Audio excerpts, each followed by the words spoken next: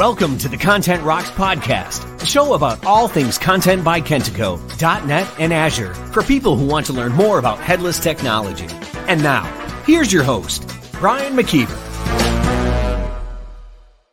Hey everyone, thanks for joining today's episode on Kontent Rocks. I'm very excited because today's episode is all about custom elements. And custom elements in Kontent.ai are a great way to customize your implementation, maybe do an integration and do other unique things that you might want to do in your project with Kontent.ai.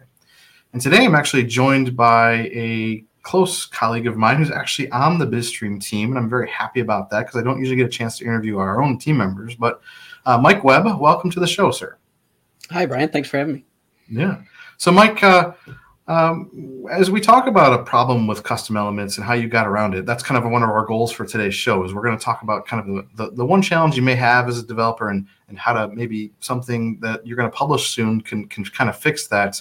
That'll be the meat of the episode. But I wanted to maybe give the audience a little bit more about you, Mike, in terms of, have you used Kontent.ai for a while? Have you done other development styles and tools and technologies in your background? And maybe you could speak to that a little bit, and we'll get started from there. Sure.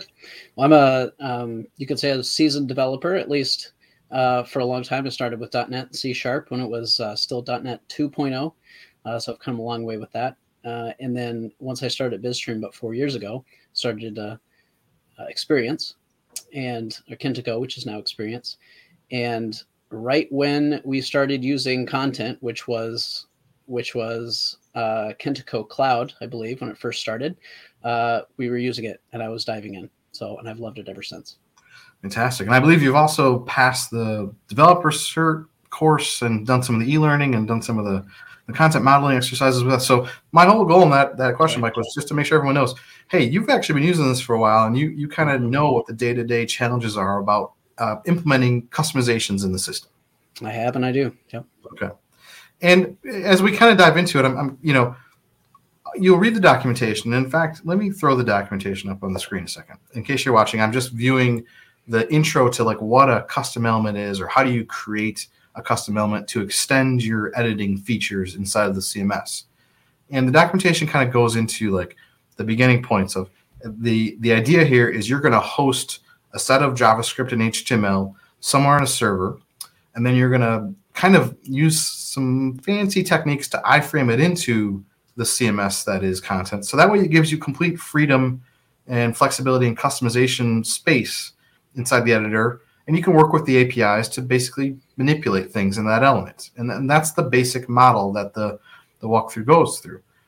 But what it doesn't quite tell you is, what if you have to make a bunch of changes quickly? And what if there's some other challenges around working with it locally? So, Mike, can you introduce the tool that you're about to publish that maybe can solve some of these challenges, or maybe even talk about the challenges first and then talk how the tool is going to solve it? Sure. So the challenge that I ran into was that I was, for a client that has multiple custom elements, I was having to come to the custom element and continue to develop it day after day. So it wasn't completed in a day. I had to come in and do multiple changes, multiple computer shutdowns or sleeps, and I usually shut everything down.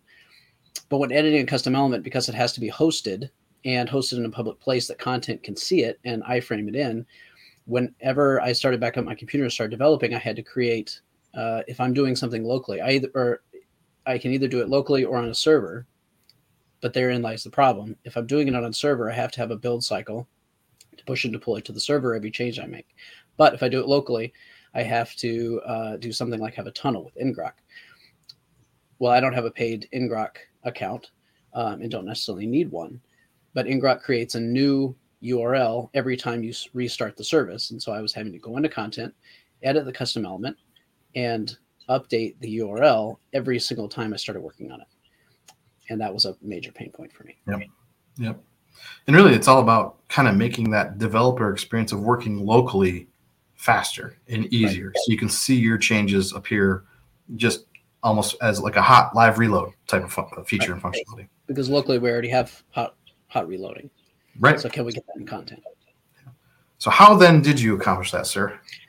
Well, I started looking at ngrok because I thought, well, there should be a way to do this. And sure enough, ngrok actually has an API on its back end that you can hook into and pull the current status. You can pull stats, you can pull the current URL that it's working on. And so I looked into that. Well, and it turns out someone has already wrote a NuGet package or a .NET, npm package for that called ngrok. So I investigated that, pulled that down, and used the Kentico Management API, because with the Kentico Management API that I've been recently working on with a client, we found out that you can update any and all elements for your content models. Well, that includes the URL for a custom element. So I thought, well, hey, if I can grab the URL from ngrok and just on demand update that in content, well, I could get spun up really quickly. Yep.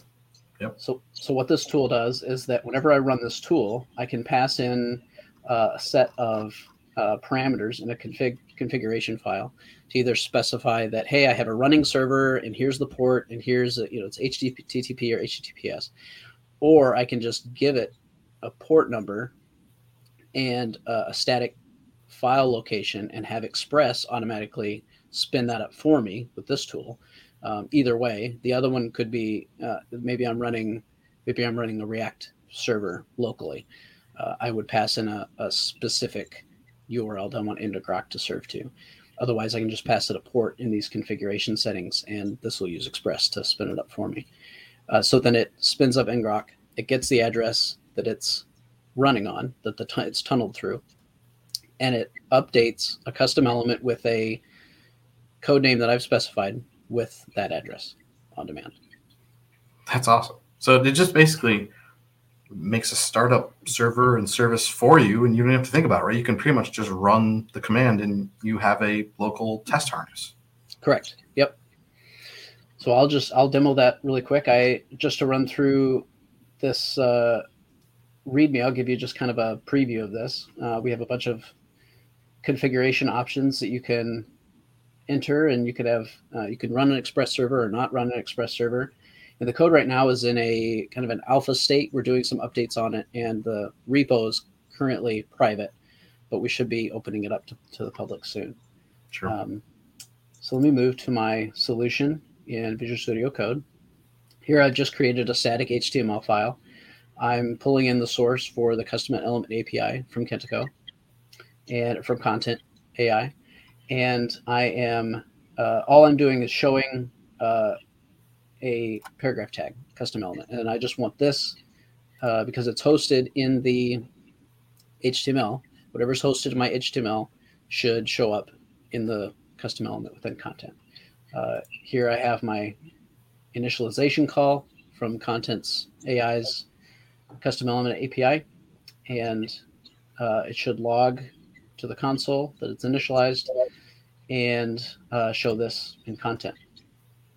Nice. So this is basically as simple as you can get from a starting point of making a custom element. We're basically running the script that has a really simple DOM element, and it should basically now appear whenever you need it to. Correct. So let me start that up. I'm going to run node on my main script. So you can see it opened, serving on port 3000, and I can now navigate to this. Now I already have it open, but I put this here so I can click it just in case I want to just open it up and go to it. So now after a refresh, if I don't have a model already created, it will create a model for me. And right now it has a standard name, but we can throw that also into the config later. So here it is. Here's a custom element tester. And I have right here, here's the address that it's running on. So now if I go to the assets, I'm going to create a new model of that type.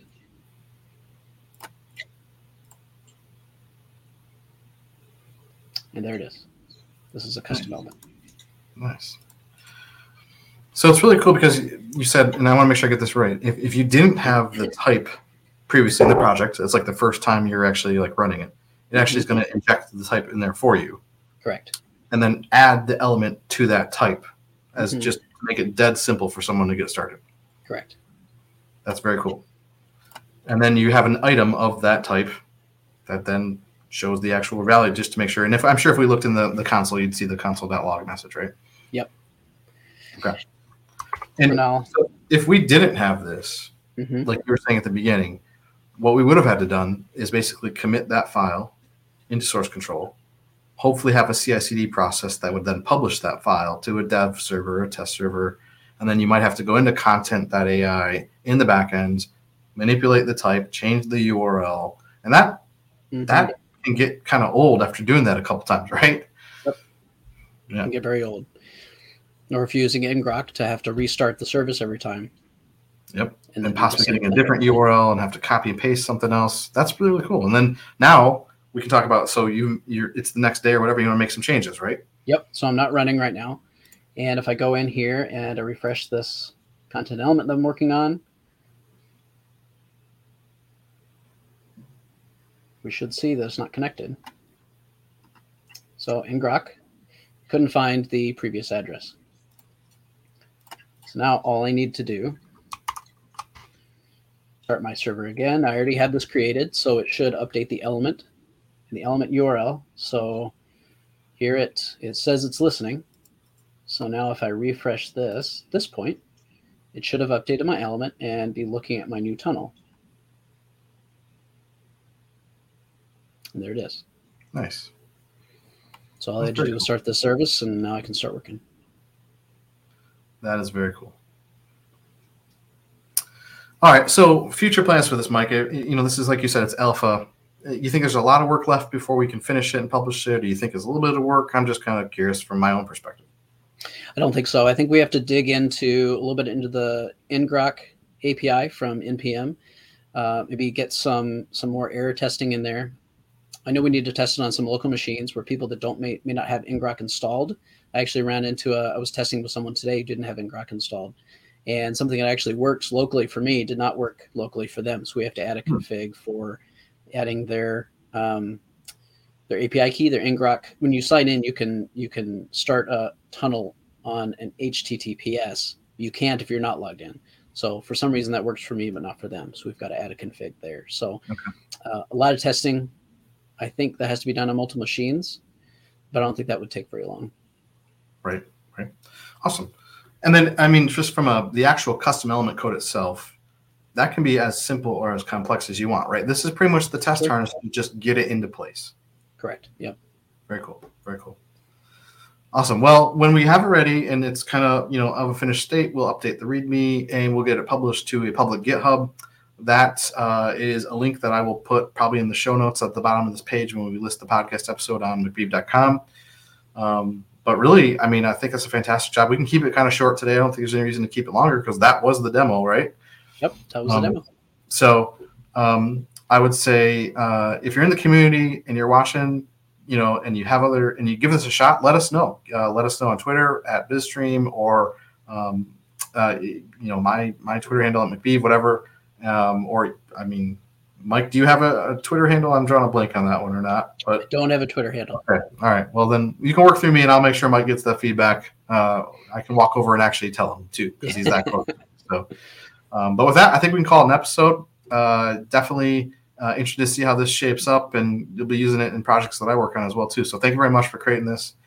And that's been the Kontent Rocks podcast. So, thanks, Mike. We'll talk to you next time. Thanks. See you, Brian.